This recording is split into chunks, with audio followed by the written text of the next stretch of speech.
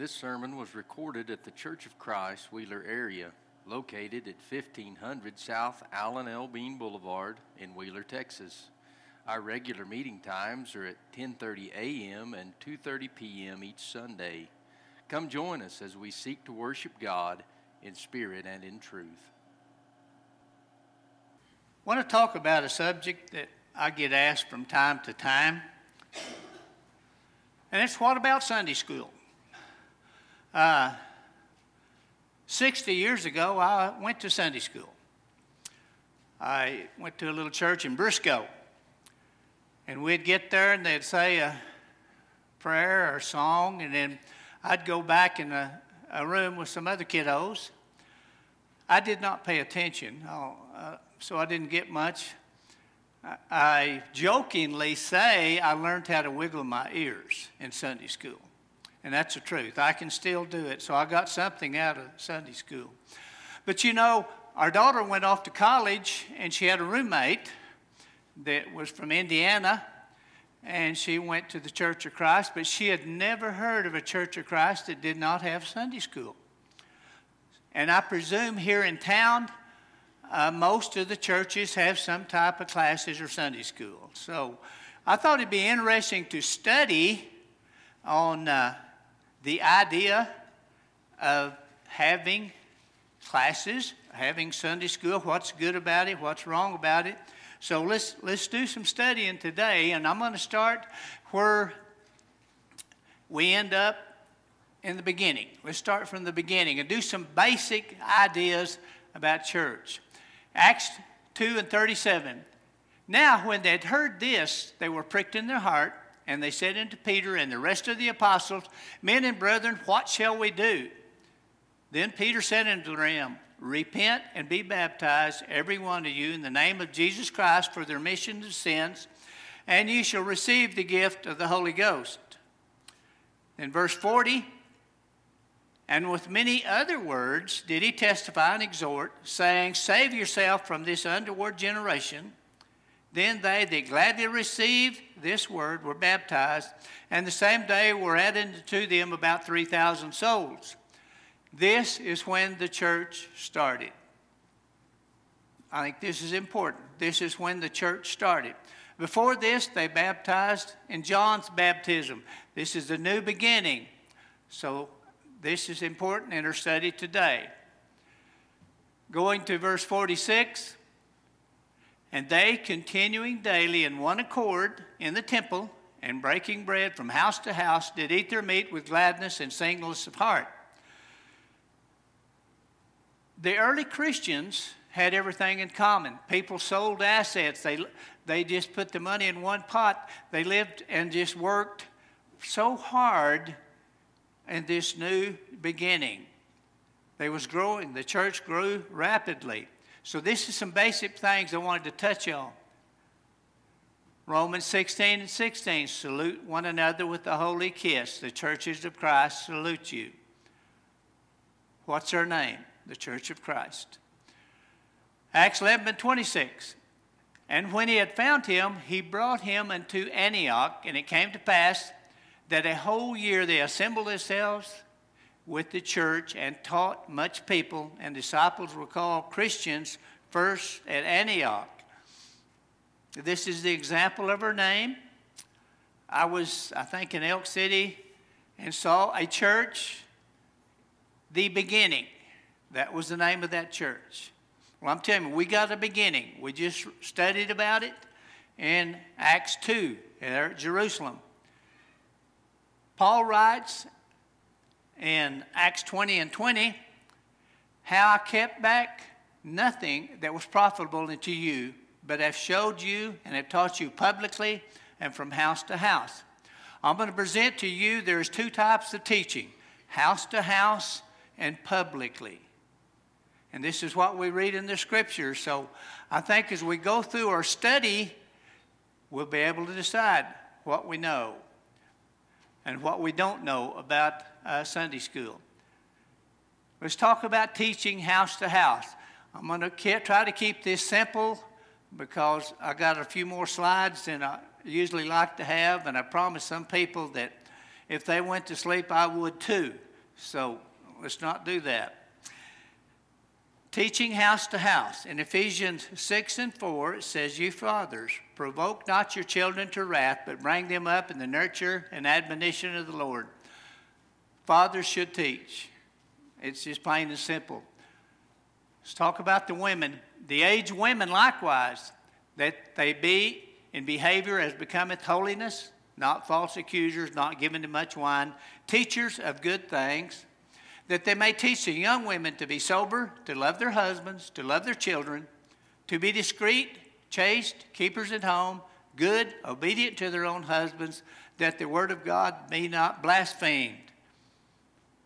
Women are to teach. You teach your children. House to house, women can teach anybody, okay? Let's study about a man and woman teaching. Over in Acts 18:24, "And a certain Jew named Apollos, born in Alexandria, an eloquent man, mighty in the scriptures, came to Ephesus. This man was instructed in the way of the Lord, and being fervent in the Spirit, he spake and taught diligently the things of the Lord, knowing only the baptism of John." This is important, only the baptism of John. In Acts 2, they was baptized in the name of Jesus Christ for the remission of sins. Apollos didn't know this. He did not know that.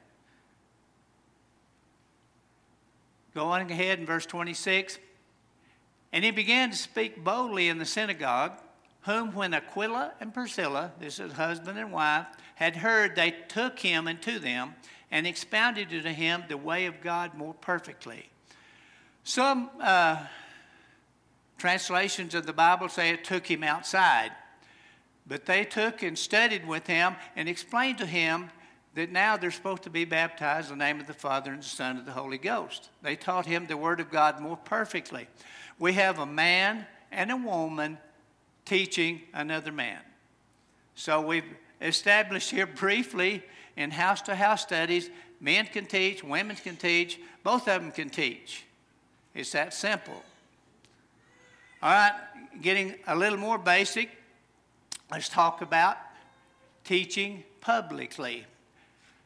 Acts 20:7, "Upon the first day of the week, when the disciples came together to break bread, Paul preached unto them, ready to depart on the morrow, and continued his speech until midnight." When are we supposed to assemble? First day of the week. That's not too hard to understand. Okay, let's think about this. Hebrews 10:24. "Let us consider one another and provoke unto love and good works, not forsaking the assembling of ourselves together, as the matter of some is, but exhorting one another, and so much the more as you see the day approaching." Together, to me, is very important. We come together. When I came together and to go to Sunday school, we came together and then we divided up and went into other rooms. That wasn't being together. That was coming together and dividing, coming together and separating. So, most of you know where all of the verses are about the assembly. And we're not going to go through all of these because some of them is talking about tongues. We're not going to go into that. We're going to try to keep it simple because I'm simple-minded, okay? We are to edify the assembly when we come together. 1 Corinthians 14:9-19, "Yet in the church I'd rather speak 5 words with my understanding, that by my voice I might teach others also, than 10,000 words in an unknown tongue." We realize that when we try to teach. I've heard people say, "I don't have enough filler to get up and speak."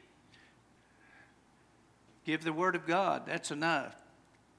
So we need to edify the assembly.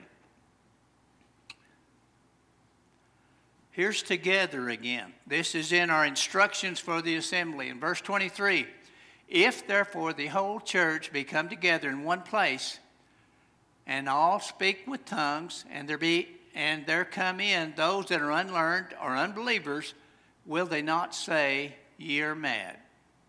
What are we addressing here? The whole church when it comes together. A togetherness that is taught over and over and over. Verse 26. How is it then, brethren, when ye come together?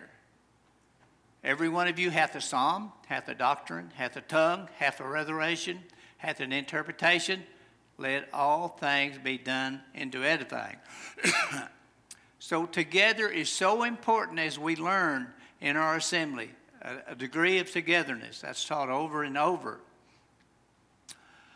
We talked about speaking in tongues. What about that we have to have an interpreter if someone speaks another language?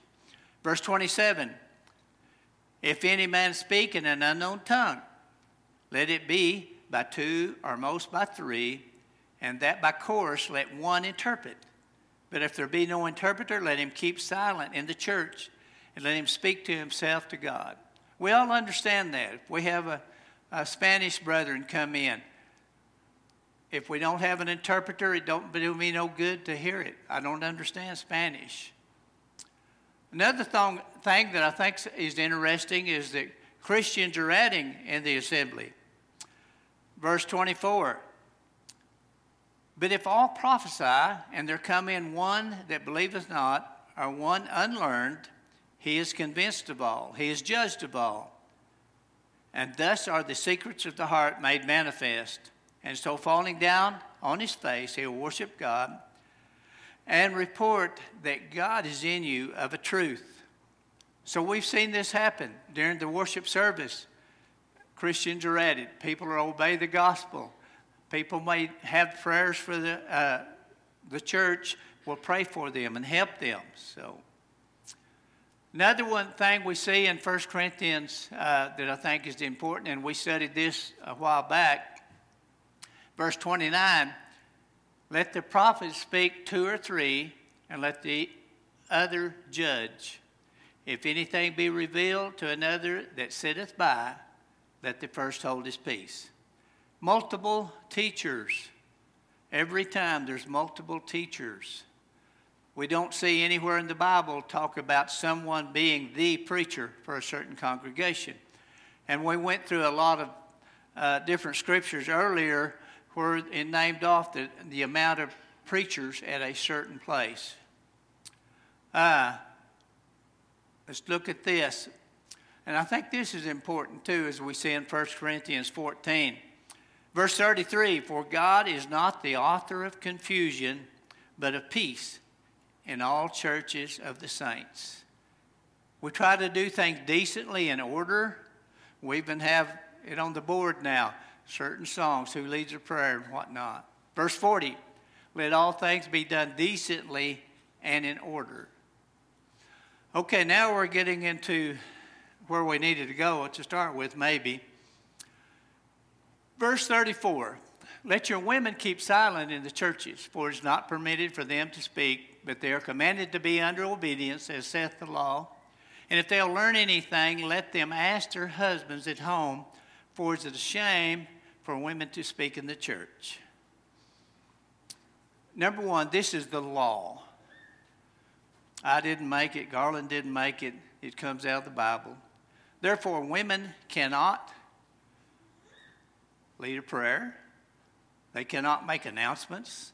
They cannot help with communion. They cannot lead songs. They cannot teach. That's the law. I don't know how to make it any plainer than that. That's the law. Let's continue this over in 1 Timothy 2 and 11. Let the women learn in silence and all subjection. I will suffer not a woman to teach or usurp authority over the man, but to be in silence. For Adam was first formed, then Eve. I'm going to stop here. When I was in Sunday school, I decided to obey the gospel. The next Sunday, I had to leave the class.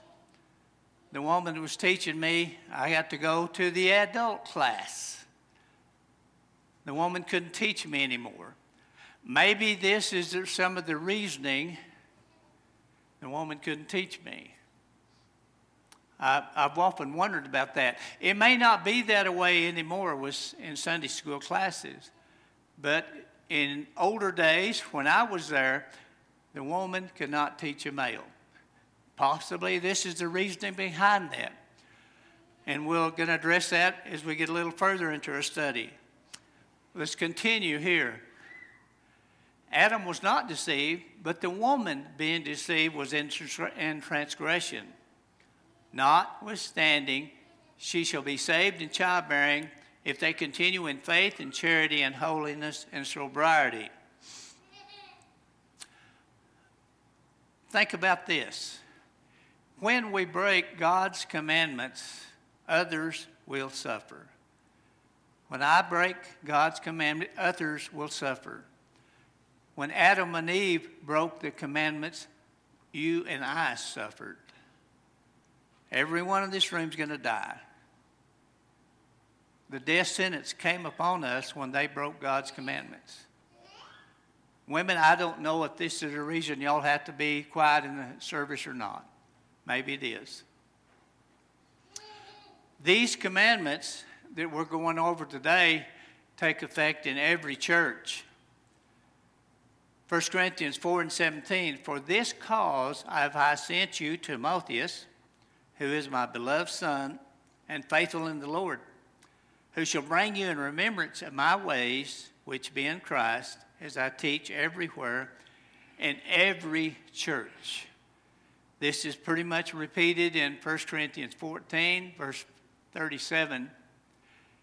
If any man think himself to be a prophet or spiritual, let him acknowledge that the things I write unto you are the commandments of the Lord.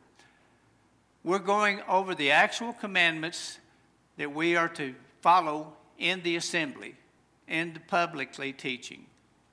It's not that hard. This one, verse 38, if a man be ignorant, let him be ignorant. What does that mean? Ignorant could mean not knowing, or maybe knowing and ignoring the commandments. So I'm saying for that reason, we don't recognize someone that don't practice obeying the gospel. We don't use them. Or someone that don't follow Scripture. They're not recognized in the service. Now here comes to a fun part, and I don't want you to do this, okay? I'm saying Google when Sunday school started. I've got it Googled for you, okay? I'm afraid you get to play it on your phones there in the back, okay? When you Google this, I found this, and I know you can't read it all, but I know that it came from encyclopedia.com. For you old folks, we used to get encyclopedia salesmen come to our doors, and we bought encyclopedias so our children could learn from it. Isn't that awful? We had to buy books, and they filled our bookcase. And you could look up all this kind of stuff in the encyclopedia. They're laughing. This is not a joke. We actually had them. We had encyclopedias. This comes out of encyclopedia, and it's the Sunday school movement. So it's probably as good as you can get. And I'm going to make it a little easier to read. A guy named Robert Rakes, if I'm saying that right, is credited to have started Sunday school in England. And what the deal was back then, children worked 6 days a week. They didn't get any education. So this Robert Ricks had a paper, and he got together with his preacher, and they started trying to teach kids on Sunday, 4, 5, 6 hours a day, how to read, write, and do some things. It was nothing about church. It was just trying to keep them from being illiterate. So this is when Sunday school started. And you can see how it grew by 1800, and it just keeps growing. Personal account I have. There's a lady named Virginia Minson. This is David's mother. She said she was in church in the 40s, and they decided to start having Sunday school. So they put up curtains in the corner of the room. So they came in and they went behind the curtains. He says, you can imagine how noisy that was with kids in different corners in the room. He said it was really confusing. So eventually they built rooms. She said, I actually grew through this as classes came into the Church of Christ. I've been told that when they do that classes, it's not part of the assembly. So let's say it's not, okay? We'll take that for granted. Let's look at what makes an assembly. Some of you have read books with this in it, I know. An assembly is when the leadership calls it. We've got an assembly today. It's at 2:30, and it's here. Leadership is appointed time and place. We're here. Leadership is appointed a teacher. Teacher is weekly today, okay? And leadership oversees what is taught. I found out last week that some of our parents was having a study with their children. So let's think about it. They had a study. Leadership did not call that. Leadership did not appoint a time or place. Leadership didn't appoint the teachers. Leadership did not oversee it. What was it? It was a house-to-house study. That's all it was. All right, with that being said, let's say Sunday school is not an assembly. Who can teach house to house? Who can teach outside the assembly? Men can teach, women can teach, husbands and wives can teach.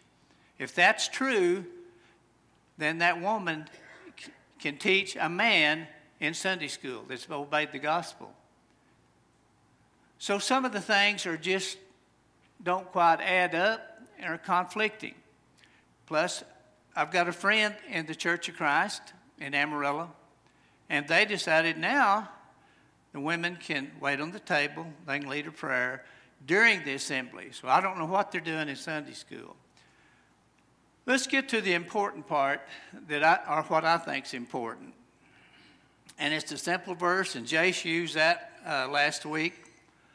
All Scripture is given by the inspiration of God and is profitable for doctrine, for reproof, for correction, for instruction in righteousness, that the man of God may be perfect, thoroughly furnished into all good works.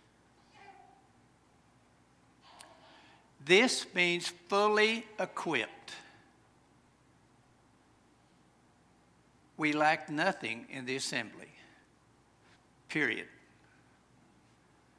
We're following God's law just as He put it forth, fully equipped into all good works.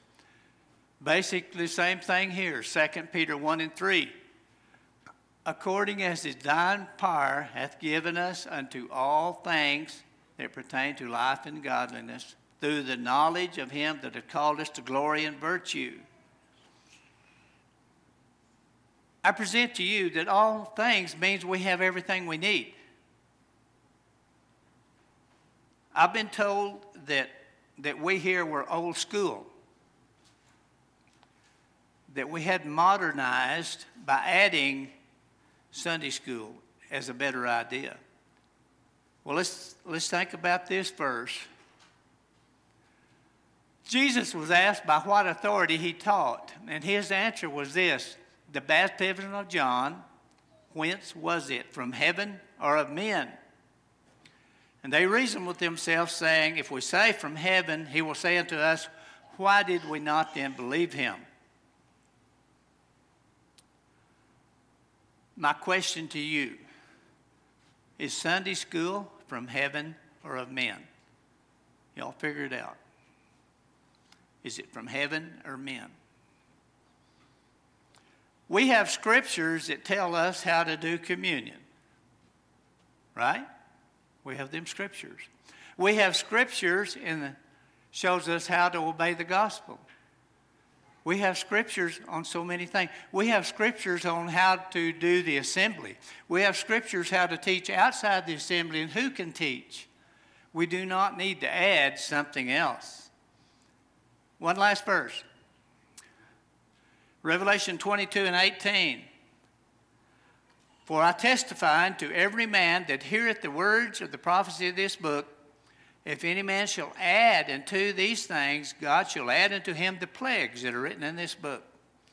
And if any man shall take away from the words of the book of this prophecy, God shall take away his part out of the book of life, and out of the holy city, and from the things which are written in this book.